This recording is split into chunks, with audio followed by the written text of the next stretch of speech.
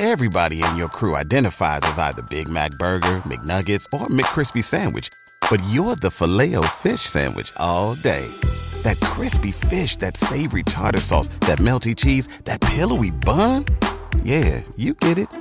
Every time. And if you love the Filet-O-Fish, right now you can catch two of the classics you love for just $6. Limited time only. Price and participation may vary. Cannot be combined with any other offer. Single item at regular price. Ba-da-ba-ba-ba. Welcome to another edition of the Baseball America podcast, Draft Podcast today. It's Draft Day. So, of course, we're going to podcast J.J. Cooper, joined by Teddy Cahill, and we're going to talk some of the latest rumors. We're going to talk about our newest mock draft. We're going to talk about some of our favorites that we are kind of very interested to see where they go in the first round tonight.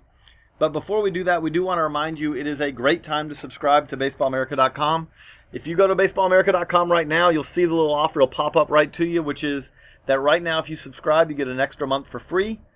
Great time to do that as you get all our draft coverage. We have 500 plus scouting reports coming into the draft for pretty much everyone, hopefully, who will be taken in the top 10 rounds and beyond.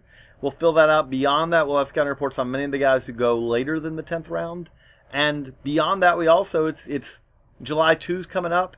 You get all of Ben Badler's extensive July 2 coverage. Is going to tell you all the names that you need to know on the international signings.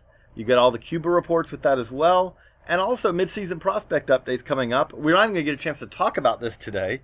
We'll talk about it in another podcast. But Carlos Correa is up. It's going to make it for a very interesting midseason prospect update meetings. When we have to figure out who's the number one prospect left in the minors. But that's all at BaseballAmerica.com. Also, obviously, in Baseball America, the magazine. But today we're here to talk draft. And so, Teddy, we've all been working the phones, late nights, a lot of late nights, right, lately, a lot of early mornings. Yes. I think we'll all, the thing I like to put about it is the great thing about the draft is it's going to happen Monday, Tuesday, Wednesday, whether we're ready or not. And then on Thursday, I'll wake up and it'll be done. And that's a good thing in some ways because it would crush me right now if they said, oh, by the way, we're extending it. It's going to be a week from now. That would, I've geared up my energy for the next 3 days. But lots going on. I'll kind of just ask you, so what are some of the latest things we're hearing? And you can go to BaseballAmerica.com right now and read Mock Draft 5.1. If you're listening this later in the day, you might be reading Mock Draft 5.2. But so what are we hearing, Teddy? Well, I think there's a lot of speculation still floating out there. With these first 5 teams, or first 5 picks, you've got 4 teams, the Diamondbacks, the Astros, the Rockies, and the Rangers. And a few of those teams are very tight-lipped notoriously, and especially so this year. The Diamondbacks said this weekend that they had made their picks, that they've finalized the decision, but they've told 5 players that they might be it. They haven't even told the player yet. And that's a little rare. Oftentimes, the team at least tells the pick and maybe tells other teams so that they can prepare their board accordingly. Let me ask you this. Do you think this is a offshoot of the new CBA system? Or is this an offshoot of that we've had the Astros picking number 1 the last 2 years, and the Astros have told no one. I mean, basically, it is something where literally 10 minutes before the broadcast starts, at 6:50, it does appear that no one outside of the Astros, front office knows. And do you think it's because of the new system, or do you think that the Astros thing has become a little bit more of a new way of doing this, where it used to be, everyone kind of knew who was going to be the first pick? I think it might be a little bit of that. Now, the Astros are the only ones that have picked first under the new CBA, so it's difficult to know, which one of those things it might be the determining factor. It also, this year, just might be a matter of, it's been so unsettled. Like, I remember the Nationals saying both years that they picked first, well in advance of the draft, that they were going to draft Strasburg and then Harper. Well, there's no Strasburg and there's no Harper this year. So... Those years it was easy. If they didn't, if they just said we're not drafting Strasburg, everyone would have started, National fans would have started throwing things. Exactly. And the Astros, they never said they made up their mind in advance of draft day. Whether they had or not, they never said that they had. Because they were looking for, and part of that was they were looking for deals. Whereas we have the Diamondbacks saying that they have made up their mind, but they're still not going to tell anyone. So, I don't know. The Diamondbacks have been very, very coy this whole spring. More so than normal. maybe this is a factor of the new regime there. There's a lot of guys there that have done this before, but are in new positions now or haven't done it in a while. And so maybe it's probably a lot of those factors, but maybe this is the new world order, and that we're never, at least under this CBA, never going to know who the number one pick is, more than a few minutes before the picking actually starts. Which is interesting because unless you are working out a deal, unless you are basically trying to the last minute to see what is the lowest number we can get the best player for. If not for that, and again, we haven't, now admittedly, as you just pointed out, we haven't had a draft since this where there's one guy who's so run away with it that it's obvious to everyone who the likely number one pick is. But if there's not for that deal, then there's not really an advantage you gain by holding on, by this is something where in the NFL we usually know who's going to be going 1-1. In the NBA, because again, but there is something now about the lower number you can get that, because the number one pick is not going to get the slot allotment. The lower you can get that number down to, obviously the more money you have to spend elsewhere. Now, in our latest mock, we've got Dansby Swanson going to the Diamondbacks at 1-1, which I think we're not certain on by any stretch, but we're reasonably certain that seems like the most likely option right now as we record this 10 a.m. on Monday morning. I did want to bring up, in our previous mock, John Manuel for us had Tyler Stevenson going 1-1, which the rumors on that are very much, when we talk about deals, the rumors Tyler Stevenson goes 1-1, first round talent, but no one thinks that he's the number one talent in this draft. That would very much be cutting a deal and doing that. The thought exercise I wanted, because a podcast we get a chance to dive into these things a little deeper. If they did that, again, we don't think right now they're going to, but if they did that, and let's say that you could get Stevenson for $4 million or more less than slot allotment, because slot allotment's over $8 million. Tyler Stevenson gets a $4 million deal. Tyler Stevenson had a very good draft. That's not, how did he settle for that or anything like that. Tyler Stevenson gets $4 million. Tyler Stevenson and his advisor did very well. But if this alternate world scenario happened, if a team saved $4 million, is there $4 million in talent that they would still have available, even with extra picks? Well, so the Diamondbacks, while we're talking about them being coy, the only advantage to them being coy that I can think of is, what if they're trying to float somebody to pick 43 where their next pick is at the top of the second round? Explain floating to someone who's a little more casual fan of this. Yeah, so the idea would be that they kind of have an agreement worked out with a player that it's going to be too expensive for anyone picking. It'd be a player that would probably fit in the back end of the first round, but the Diamondbacks in this scenario, or another team trying to float a player, would agree to pay them more than any team at the back end of the first round reasonably could, and thus, when a team called them and asked, "Would you sign for X?" they would say no, and the team would pass on them and move on down their board, right. And then that player would float to your next pick. This used to be, under the old system, this would be known as the Yankees/Tigers plan in many years. Right. So if the Diamondbacks were actually trying to float a player, let's say a college shortstop, and they said that they were going to take, let's say, Tyler Stevenson, that might broadcast a little bit more of their plans than they'd like to, because presumably if they're trying to float a college shortstop, they would not then take Dansby Swanson at the top of the draft. So, how do they spend their money if they were to take Tyler Stevenson? Well, I don't know. There are injured pitchers to be had. Nobody knows what guys like Kobe Allard and Brady Aiken are asking for. So maybe they could spend some money that way. But beyond that, I don't know. I mean, they're not gonna get 2 number 1 picks out of this. It wouldn't seem like they don't pick again until 43. That's a long time right. to have to wait again. The funny thing is that the team who actually is in better position to get really creative and try to get a guy to float down, is the Astros.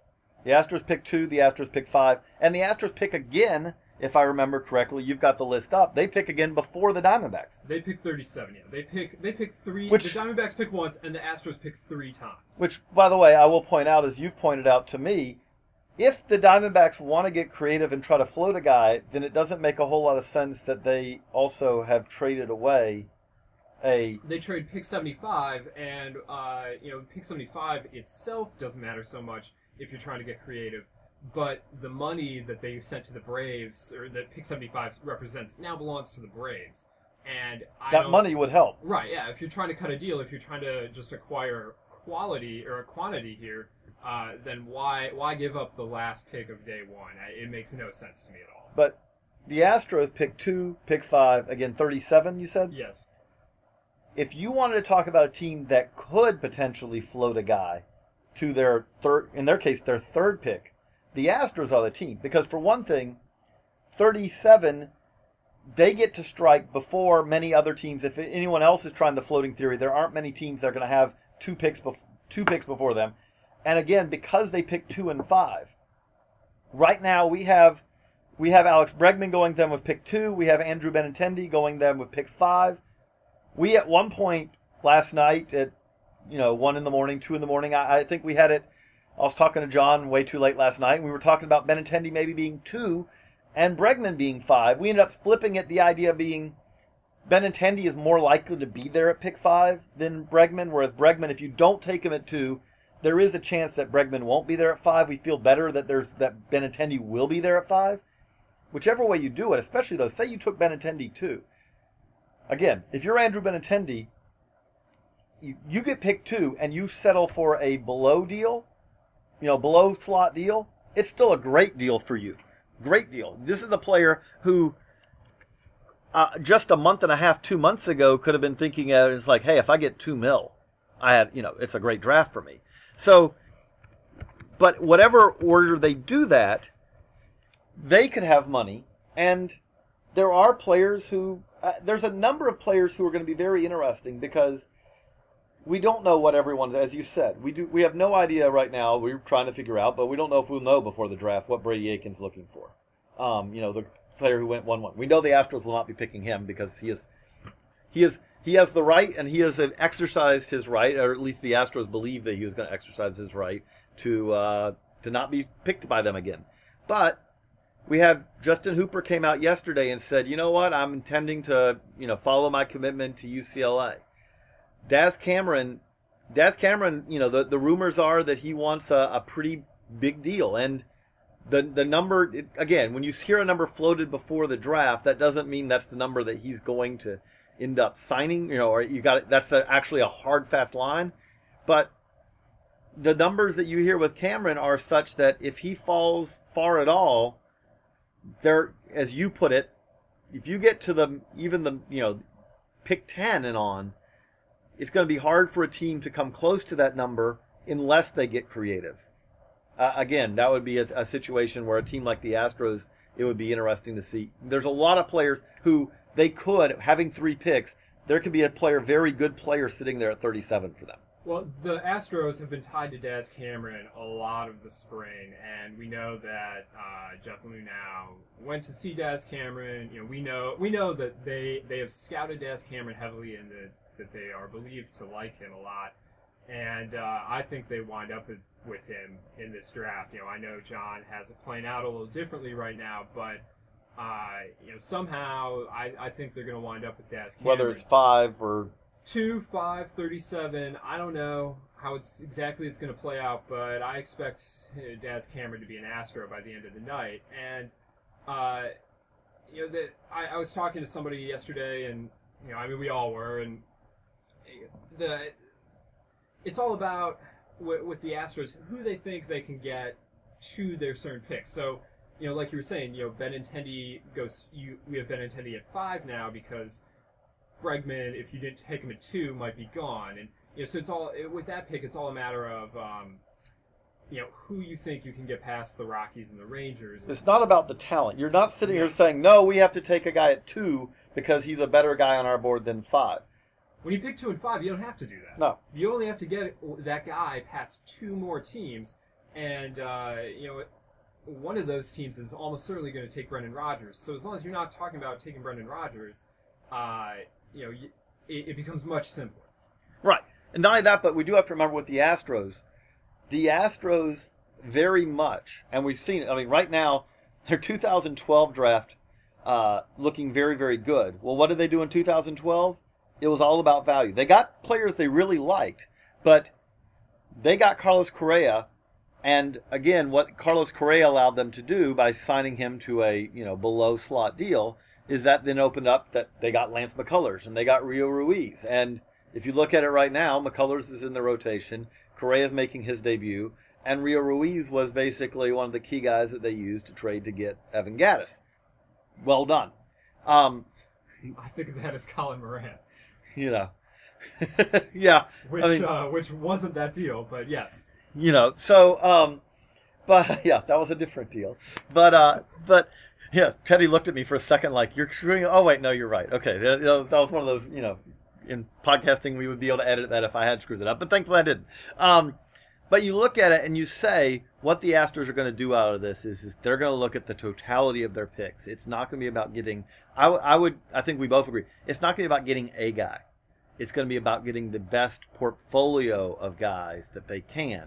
I mean, we've seen the Astros go at the one guy approach. I mean, they've done that too. Like the Mark Appel pick didn't cost quite as much as Chris Bryant, but they really seemed to zero in on Appel early on that year. And but yeah, I mean, this draft, especially with the picks that they have and the kind of draft it is, sets up much better for them to kind of return to the idea of the portfolio approach and looking to get multiple guys and max. It's all about maximizing in this system. It's all about maximizing the money that you're allotted. And this draft is very much a draft that there is no guy that there really does not feel like that there's any guy in this draft. This is a portfolio draft.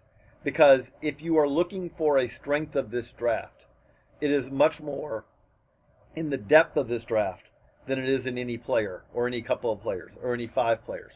As many teams have said to me, I'm sure have said to you, the difference in this draft between pick 1 and pick 15 is not a whole lot.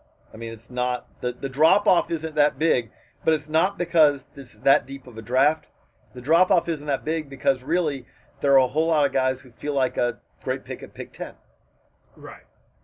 And, these teams picking later are still in a position to take advantage of that. Even if they don't have, so many extra picks, I mean, there are going to be guys that are going to fall, and they're going to be... they're going to be guys that they have high on their draft board that they're happy to see there, and that's just going to be the way it is, and it's going to be a weird night, but I think there's talent to be had. Everyone says there's talent to be had here. It's just a matter of finding a way to pick it at the right spot. We've talked about 2 of the key. I mean, obviously, if you pick 1-1, the Diamondbacks, what they do will make a big difference for what happens in this draft. Obviously, if you pick 1-1, that's happened. The Astros really do in some ways. They have the keys to this draft in many ways because when you pick 2 and 5, everything is going to set up after that. And again, if any team out there can get creative and float a guy down, it would be the Astros. The third team to me, and I'll be interested to see if you agree on it. The third key team of this draft to me is the Braves. Oh, absolutely. The Braves are the other team that, when you look at it, they picked 6 times tonight, and that's tonight. We're not going to have a whole. I'll put it this way: I'm trying to think. Is there anyone who's not picking tonight? No. But we have teams that have 1 pick tonight. Yes. So the Mariners don't pick until 60. So the Braves have drafted like 5 times before. So you do have the Braves. Again, when you talk about, I very much like kind of how the Braves are set up for this, not because they're going to get a guy, but because this is a draft where having 6 bites at the apple in the first day gives you, it's going to be a pretty massive talent influx. I mean, the Braves have $10.7 million in their pool. 10.7 and they don't pick till million. And I mean, that's nothing compared to the Astros, but they don't pick till 14. It's hard to have $10 million in your pool when you don't pick till 14. Real hard. But, so that's the other team. If you really are saying, like, okay, give me a quick thing to look for tonight, the teams that can get creative, when you look at the Braves, again, at 14, I don't think it's necessarily that they're going to look to cut a deal at 14 to save a lot of money to spend later on and try to float guys. The Braves are just going to be out there going, okay, we got a guy at 14, and now we got another guy, and now we got another guy, and now we got another guy. The Braves have no reason to cut deals. No. They look at it at the end of the night, they should be able to look at it and say, okay, we really feel pretty good about the depth of, again, assuming these guys sign, we feel really good about the depth of our farm system. What they've done, what the Braves have done in the past year, past 6 months, 9 months really, under the new regime, what they've really done is when we talk about portfolio approach, their portfolio approach is essentially, it's hard not to make an analogy to the stock market. They have a lot of they have a lot of high risk stocks, but their idea is that much like they do on the we got in trouble with this with credit default swaps and all, but the idea is that if you have enough different pieces of risk, the total spread evens out. If you have a lot of high ceiling guys who have a lot of risk, some of them are going to flame out. That's fine, but some of them you're going to hit on, and if you hit on a few of these guys, all of a sudden you've kind of gotten some difference makers for your team. Well, that's where the Braves are going, and the Braves are going to be able to add a significant amount to what's already a pretty deep farm system right now. I know the Braves felt like, I don't remember where Baseball America had them coming into the season, largely because I wasn't here, but the Braves felt like they had a top 10 farm system coming into the year, and after tonight, like, it's only going to get better. I mean, assuming they sign these guys. So yeah. Which again, I would say, in most cases, again, barring, bad medicals or whatever, almost everyone we see pick tonight will sign. There will be a few guys tonight that don't sign. There always are. But for the most part, you see them pick tonight, they're going to sign. Right. They're very rare is the guy who gets picked in the first round and says, you know what, I'm going to college. It's happened. It happens. It absolutely I mean, we saw it happen last, we didn't quite see it happen last year, but it does happen. Right. We've got guys who will be drafted tonight who we've seen it happen with. Phil Bickford, Brady Aiken. I mean, that's going to happen, but it's not going to happen very often. And the Braves are going to take a whole lot of guys who are going to, again, add very quickly to what's becoming. The Braves are now going to, before long, the Braves are going to be in a very interesting situation where, which is what you want as a team, is that evaluating your own personnel is going to become the key part for the Braves, because you have to then sort through. The Astros are really just coming out of this, where the Astros had multiple years where, and they had the advantage of they were awful, which when you're awful, it does make it easier, and you're not going to hit 100% on those. They sorted through and they cast aside J.D. Martinez, and looking back on it, maybe that would have been better to keep him. But they also sorted through a lot of guys who you end up saying, okay, that guy's a role player. Okay, we can move on.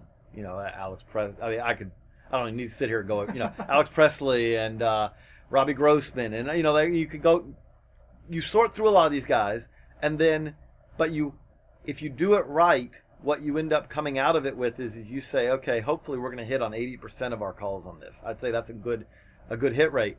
And then you come out of it and you say, okay, if we do that, that also gives us surplus to trade. At some point, the Braves are going to be in that position too. I do like a lot of what they've done, and I like a lot of how they've pointed to this draft. Yes, is this the greatest draft to do that for? I mean, in some ways, no, because it's not a great draft. Next year's draft looks way more interesting. A lot can change between now and then, but it sure looks more interesting, more talented. But any draft that you can have this much money allows you to do some stuff, because once you get past those first 5-10 players, most of the time drafts generally look about the same. There's always going to be intriguing guys. There's always going to be guys who have upside that have to develop. This draft has that. Right, and frankly, I mean, the Braves, we don't know how good they're going to finish, but they're playing really better than we. I mean, so like right now, they're not looking at being a top 5 pick next year anyway. So early in this process, when they started acquiring these picks, I wondered okay, this draft isn't that great. Like, is this the time to be doing this? But they've positioned themselves very well, and they're gonna take advantage of it tonight in some way. Well, we don't even know what way, but they are a team to watch tonight. Okay, well, on to some of the some of the players. So I'll ask you, I'll kind of start with you. Who is a guy that really stands out to you from the standpoint of like, you are pretty convicted on, okay, I think this guy's going to be a very good player. I really think that this guy, I guess the best way I put it is a guy who you may appreciate more than kind of the consensus viewpoint. Who, as John would put it, if you listen to the podcast, a personal cheese ball. Who's a personal cheese ball of Teddy Cahill's? I always find these so difficult to pick, but I think if we ignore likely first rounders like we try to do with the cheese balls. No, okay. We'll do it first. Let's do a first rounder okay. cheese ball, and then we'll do an extra, a further than first round. If you want, while you're thinking of that, I'll give you one of mine. Well, no, I've got the first rounders. Okay. I mentioned Daz Cameron already. He's a little divisive. I'm pretty much in the Daz Cameron will be good camp, but also Cornelius Randolph down there with Daz Cameron in suburban Atlanta. I think we have him in the best tools as being the best hitter in the high school class, and you'll find a lot of people that will say similar things about Cornelius Randolph, and yet I feel like he goes underappreciated because he doesn't really have a position. He plays shortstop right now, but nobody thinks he can stay there, and there's some question as to whether he's an infielder or not. But this is a guy that everybody talks about as being one of the best high school hitters in this class, and somebody's going to get that guy outside the top 10. It looks like maybe the Braves got him at 14, stay in their backyard like they've been known to do in the past. That's a really good player at 14 or wherever you get him. Again, the most important tool is be able to hit. If you can hit, they can find a way, find where you're going to play. If you can't hit, they're generally not going to find. They will find a spot for Cornelius Randolph to play, whether it's third base, whether it's left field, whether it's right field. And there's some we're not talking about a guy who's a first baseman. Like that's the one thing when you say with this. No, he really could be a third baseman. Right. Yeah, I'm a fan too. Again, the guy for me, I think Trenton Clark. I think when we look back at this, he's not my guy I'm going with. But I will say, from the area of the regions that I do, from Texas, the thing that comes out with Trenton Clark, he's been banged up a little bit and all that, but people who've seen Trenton Clark a lot keep coming back to this guy really knows how to play. There's tools, and then there's kind of that feel and also that ability to elevate the game and all that. He seems to make people, he's just a pure baseball player. That's why I'm a big fan of Trenton Clark. But the guy I got to point out, and we've talked about him already a little bit, but I do think that Andrew Benintendi, the knocks on him are knocks that don't worry me so much because of what stands out for him. To me, with Benintendi, the knocks on him are it's a short track record. Andrew Benintendi has had an outstanding sophomore year at Arkansas. I mean, there's not a lot of warts to it at all, and he continues to do it. He had a big weekend this weekend and helped them as they advanced to the College World Series, but when you look at Benintendi, so the knocks are short track record, and the other knock is that it's hard to find guys who fit his exact prototype of what he looks like, who you say, okay, that guy, he looks like that guy. He's a little bit of a shorter guy. He's a physical player, but he's physical from a little bit smaller package. And the way that scouts will describe it a lot of times is that you see him step in and take BP, and you go, wow, that's a loud BP. But you're kind of looking at him and going, well, where's that coming from? But he puts out a loud BP. He hits for power. Although you will find guys who say, you know what, I think it's 15 home run power. It's not 30 home run power. But he's a center fielder. But that's the thing is the thing about him, though, is his tools. This guy is a center fielder. I mean, this is an up-the-middle player who's going to stay up the middle. This guy, for all we talk about track record, admittedly, it was Ohio. It's not exactly the greatest high school baseball in the world, but Whoa. I know, I wound Teddy. Native Ohioan. Yes, but he was a star there. He also was athletic. It was not just baseball. He also was a very good basketball player. There's athleticism. He's an above-average runner. You look at it and you put it all together, and what you say is that this is the guy. If you look, we may look back at this 5 years, 10 years from now and go, man, how did that guy fall to pick whatever spot he falls to? Because you look at the year he had and you look at the tools, and really it matches up well with anyone in this draft. When we talk about now, they're up the middle guys and they have longer track records, but when we talk about Dansby Swanson and Alex Bregman, Benintendi's also playing the SEC, and the reality of it is if you look at it, Benintendi's had a better year than either of those guys. Now again, they're shortstops. He's a center fielder. You can give a little bit of a bonus for shortstop, but it's not a massive, because this is not we're talking about a left fielder versus a shortstop.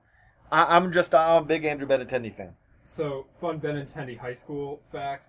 In the Ohio State high school record book for hits in a season, he has 3 seasons that show up in the top 20.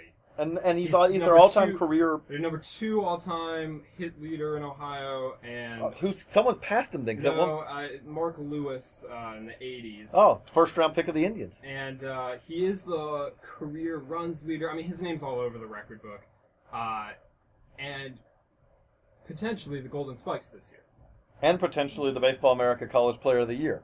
I mean, I'll put it this way. I know nothing about that. I do know he was the SEC Player of the Year. And it's just a very, very, very loud season. A very loud season. It is, again, and this is a left-handed bat we're also talking about here. So when you put it all together, I'll put it another way. If you want to talk about, I know it's short track record, but also guys who I feel are safe picks in this draft, it's kind of hard to figure out, much like Dansby Swanson. If you take Dansby Swanson, I really have trouble believing that whoever takes Dansby Swanson is going to look back on it and really regret it down the road. Right. You may look at it and go, yeah, that guy ended up being better. But you're not going to look back on it and go, man, we just got nothing out of that Dansby Swanson pick. Benintendi is also kind of in that same boat from the standpoint of guys who their floors are very high. Because, again, in both cases, you're talking about guys who are going to be up-the-middle guys who have performed at a very high level of college baseball. And the reality is that there is still some calibration going on with how do we, the new balls and all. There's more offense back in the college game and all that. But when you look at relative to other players, which is the best comparison you can make, both these guys stand out. So, okay, now on to your post-first round cheese ball. Yeah. Well, I feel like I'd be remiss without mentioning Mac Marshall, who... You're much more cheese. Yeah, he's your cheese ball. I'll let you have that one. Nothing against Mac, but he's yours. He fits the profile that I like of left-handed with an above average to plus changeup, and he's a starter. But I also want to mention Austin Smith from a crowded group of Florida high school arms. He stands out to me. His velocity jumped up this season. He's probably pitching with a plus fastball now. And he controls the ball really well. And he he showed that when he played Team USA last fall. He's a little bit older. Just the youngest and oldest players in this draft class just went up. I spent the weekend looking at who's the youngest and who's the oldest players, high school and college-wise in the draft. And Austin Smith is a little older. But I feel like that matters less with pitchers. Absolutely. The data definitely says that it matters more for position players. And Austin Smith is he's just a little more polished than your average high school kid, and he's got a lot to like. And he succeeded in Florida, and that I could talk about how great Ohio high school baseball is, but to do it in South Florida is that's important. That means something. It does, and so I think in a crowded, it's a really good group of high school arms in Florida this year. It's hard to separate them, but I think Austin Smith, for me, is the guy that I would want to bet on, I guess. Two guys I'm going to go with are a pair of, maybe you call them a little lower ceiling, but a pair of lower ceiling college lefties who I think are going to move very quickly. I've professed my admiration for Michael Freeman, Oklahoma State's ace this year, who... You want to talk about short track record. He kind of came out of nowhere to just dominate this year. And he does it with, if you ask me to just, if I spell it out, it doesn't sound that great.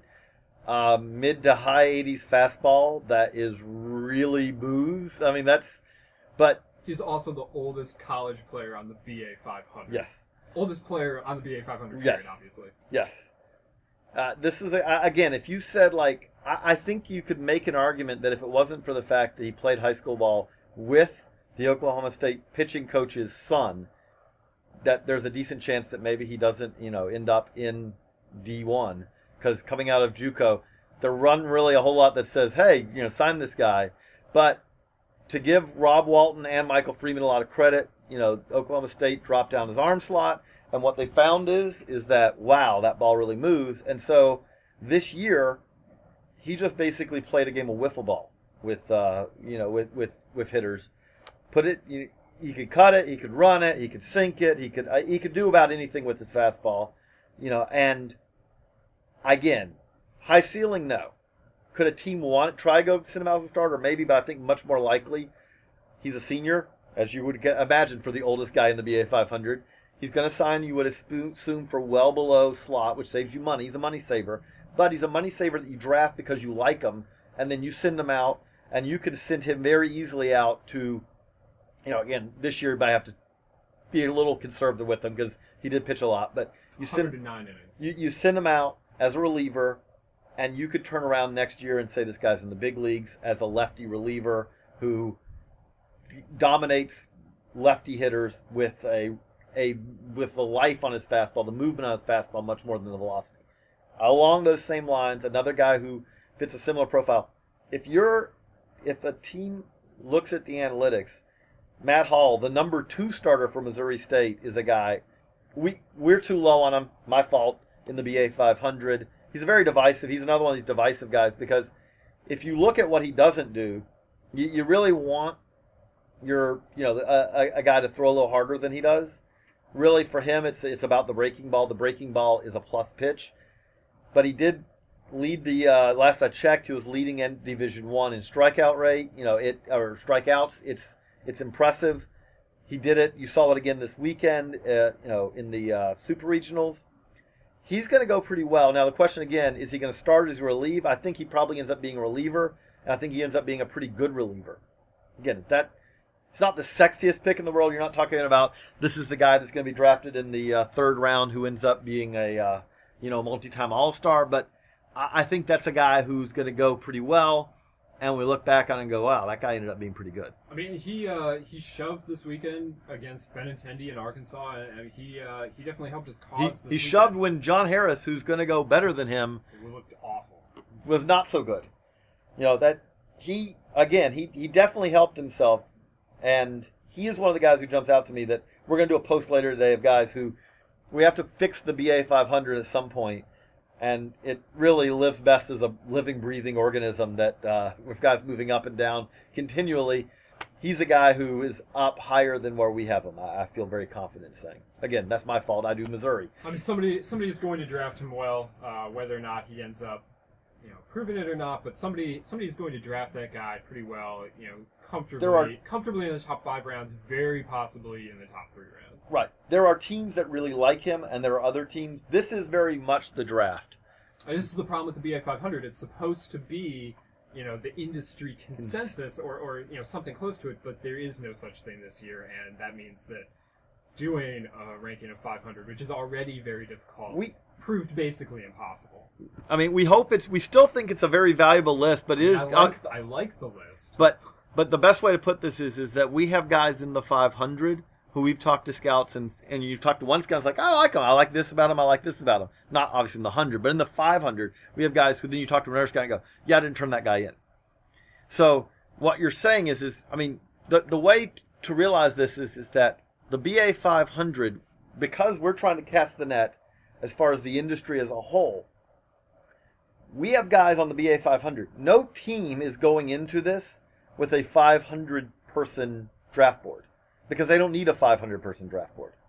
They don't need to have their top 700 lined up. We've ranked now, I think, at Baseball America, by the end of the day, we'll be well over 1,000. I think we're over 1,000 right now on the draft map. There are 1,200 players that are going to get taken. Yeah, nobody's lining up 1,200 players. There's no need to, because You don't need to say, okay, well, these are guys who we're not going to take. We have guys on there who some teams are going to have them off because of medical, but other teams don't. There are guys on there, again, what's become much more convoluted now is with the new system is we've tried to put a little bit more emphasis on the valuable senior, the guy who I think there's also something to the idea that Hudson floated last week, Hudson Belinsky, that maybe the senior class is better. Maybe that's going to be a thing going forward. Maybe it's just a this year thing. But there's some good. This is a really good senior class. Yeah. I mean, this is a senior class where there's a lot of guys who I'm like, man, if you said to me, would I rather have that senior and save money on slot for someone else, or would I rather have a junior? Give me the senior. There's a number of those guys who are very intriguing. It's going to be a fascinating draft. We'll have a lot more. If you hop on to baseballamerica.com right now, don't worry, you will very comfortably be reading all day to get you ready for the draft. We have a wonderful 50-year history of the draft by Alan Simpson, who really probably, if you said who is the person who played a larger role in the outside of the industry to get the draft on TV than anyone, it'd be Alan Simpson. Because Alan Simpson always believed, he's the founder of Baseball America, and Alan always believed that the draft was a big deal, the draft was important, and the draft should be something that people in baseball follow. If you're interested in baseball, you should follow the draft. He believed that. That seems now like that's obvious. Alan believed that at a time when almost no one in the industry believed that. Alan believed that at a time when you go back to the 80s, and there was a time when, because Baseball America was covering the draft well enough, MLB said, you know what, we're going to make the draft secret. And so there was a stretch of time where Major League Baseball said, you know what, we're not going to tell, and they at the time said ever, who was drafted in what rounds. And there was drafts where actually players would get called and said, hey, this team has taken you. And you would talk to the scout and you go, well, what round did you take me? And the scout would say, I'm not allowed to tell you what round we took you in. Okay, well, here's our offer. And the player at the time would have to know, okay, I've been offered this much money. I don't know if they took me in the second round. I don't know if they took me in the 25th round. Makes it a little hard to negotiate. Well, Alan was the one who was then like, hey, by the way, we're going to figure out, and we found it out. And so eventually MLB capitulated and said, okay, we will announce what rounds players were drafted in. And then you look back 10 years, 15 years later, and finally, there started to be the realization, well, maybe actually this is good for the game that we publicize the next stars of the game rather than just try to kind of hide it and make it secret. And that was Alan's dream. To see the draft be on in prime time, where everyone can watch it, to see it be, I know it's never going to be as big a deal as some of the other drafts because... Well, it's coming from the starting point is so much different. Pete Rozelle starts the NFL draft and is like, let's make this as public as possible, whereas, baseball... This was going on... Baseball was making the draft secret, like we're not going to tell you who was picked at the time when the NFL draft was already on, as a broadcast on ESPN. So, baseball just it's starting from a much lesser point. It's still the broadcast is still in its infancy, and maybe it never does grow to where they hold it in Grant Park and Mel Kiper rocks sunglasses and like he's a rock star on TV. But at some point, we're seeing growth in interest of the draft, and that's going to continue because we're starting from such a small interest point that all it can do is grow still. But the other part of that is that we are also in an era where, again, and I've talked about this, the draft becomes more and more important for a couple of reasons. One, PED testing and everything, what that does mean is it is a young player's game. You do not see what you saw in the late 90s, where 35-year-olds are still the best players in the game. It doesn't happen nearly as often now. It really pretty much doesn't happen. It's a young player's game. And we also are in the era where I do believe that every part of this is done better than it used to be. When you look at right now, okay, as we tweeted out last night, 10 players of our preseason BA top 100 prospects, top 20, are in the big leagues now. And Now, again, some of them may wash out, but you're already seeing Chris Bryant is making an impact. Jock Peterson's making an impact. I can pretty much promise you, in some way, shape, or form, Carlos Correa is going to make an impact. It's been a week, and I don't think he's even necessarily out for good, but Joey Gallo is making an impact. This is happening over and over. Bryce Harper is still, it wasn't that long ago we were talking about Bryce Harper in this podcast room. It wasn't that long ago we were talking about Mike Trout. It wasn't that long ago. These players you're seeing, again, this 2012 draft, the 2013 draft, are already making impacts.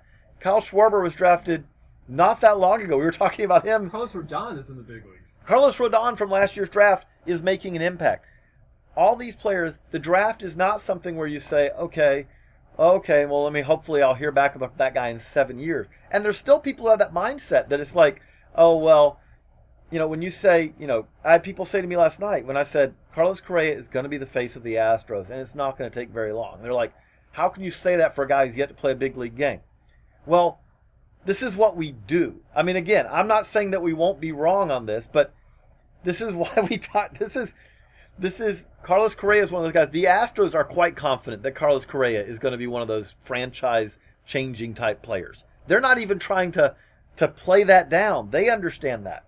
We see this all the time, but the other part of this is that the new system, the new CBA, is crafted in a way. It really does make a big difference when it comes to the parity, the churn that we see, which I think is a good thing. Right now, if you look at it, the Astros, after being in the desert of just despair for many years, are leading the AL West, and they look like they're going to be there. This is not something where I don't know if they're going to have play as well over the final 3-4 months of the season as they have the first couple, but they're going to be a contender for a long time. The Cubs are going to be a contender for a long time. We've seen the Pirates rise up. We've seen the Royals rise up. This system now, I really do believe, and I want to get your opinion on it, Teddy, but what free agency is not really a great way for teams to really build success now, even if you have money, from the simple standpoint of so many teams lock up guys or at least buy out a year or two that you're buying guys in many cases for really expensive deals just at the point where you go about 3 years into that deal, you go, wow, this guy's not really worth this money anymore. With that being the case, and we now have a draft system and an international spending system largely, which will get probably even tightened down more going forward, where if you are bad, you're going to have a lot more money to spend in player acquisition, young amateur talent acquisition, than a team that's good. Well, what that means is year after year is that we're going to continue to see the cycles of teams. If you're bad, there's a way to get good. It's not something where you're going to be stuck in the gutter for 20 years. Theoretically, you still have to draft well. Right. But if you're inept, but there aren't many inept teams anymore either. Well, there are a few, but there are not many. The draft and prospects, you feel like this winter we heard about prospects being overvalued again, like we often do. But that's how young, cost-controlled players in the big leagues remain the most valuable commodity, and it's very difficult to get those from other teams. So you have to develop them yourself. And how do you get them? You get them in the international market and you draft them. So that's why tonight matters, because these guys are the next young, controllable assets that every team wants, that you can buy free agents or you can trade, for a star, but you still have to have that core come from within. If you look at playoff teams, they're built in any number of ways. The A's trade for everyone, the Cardinals promote everyone from within, and you have every combination in between. But it all starts with young, controllable players, and tonight is where you get those players from. The best way I can put it is let's look back over the last 10 years. What is the last team that really went out and just bought a title from the standpoint of they weren't... The Yankees in 2009, I guess, is right. Probably what everyone would say. Maybe one of those Red Sox teams. Right. And even with the Red Sox, it's like you can it's a halfway. Like, there was some very clever talent acquisition from the standpoint of lesser, but the free agent market, there's just not much on it. Now, this is going to be a great free agent year, but there's just not that many guys on the free agent market in an average year that really, when you look at those contracts, you always know you're going to overpay. I mean, that's how it works. And if you look at it, again, the draft, the money that we are talking about, when we talk about that the Braves have $10 million for their draft pool. $10 million in the draft pool, like if you look at, if they hit on 2 guys, the money that they will spend on that is so inconsequential compared to spending $10 million on the open free agent market. I don't even know what they'll get you in free agent. I mean, that'll get you nothing. If you do the formulas, that will get you less than 2 WAR. Yeah. Well, you should be able to get more than 2 WAR out of a draft where you have this many picks in the top. Yeah, again, that's why all this is important. And that's why this is all fascinating, and that's why we enjoy this so much, even when we haven't had a whole lot of sleep. We hope you've enjoyed this. We will be back all day in many, many, many ways. We'll be on Twitter. Teddy, what's your Twitter handle? At Ted Cahill. Mine's at JJCoop36, at Baseball America, at John Manuel BA. Hudson's, I forgot off the top of my head. I don't want to get the wrong handle, but there we'll be on draft. We'll be it's at Hudson Belinsky. It's a little hard to spell, but it's at Hudson Belinsky. Think Bo Belinsky and put Hudson like the Hudson River in front of it. As Bo Belinsky is actually his Twitter avatar for that, if you're looking for him. But we'll have stuff at baseballamerica.com all day. There's already more than you can handle. I mean, the BA 500 went up last week. John's mock draft is already up. It'll probably be updated later. Alan Simpson's draft history is up. The youngest and oldest is up already. I mean, the draft map, which draft map is up. We have over 1,000 players ranked for this draft. Oh, and by the way, I think my Ask BA just went up. Which, by the way, that's the fascinating thing is just imagine an alternate universe where you couldn't sign players out of high school. The SEC tournament would have been insane this year if everyone actually had showed up as they were committed to. You would have had the best group of shortstops in college we've ever seen. But that's all for. You can go to baseballamerica.com and read that. For Teddy Cahill, I'm JJ Cooper. Thanks for the download, and we will talk to you soon.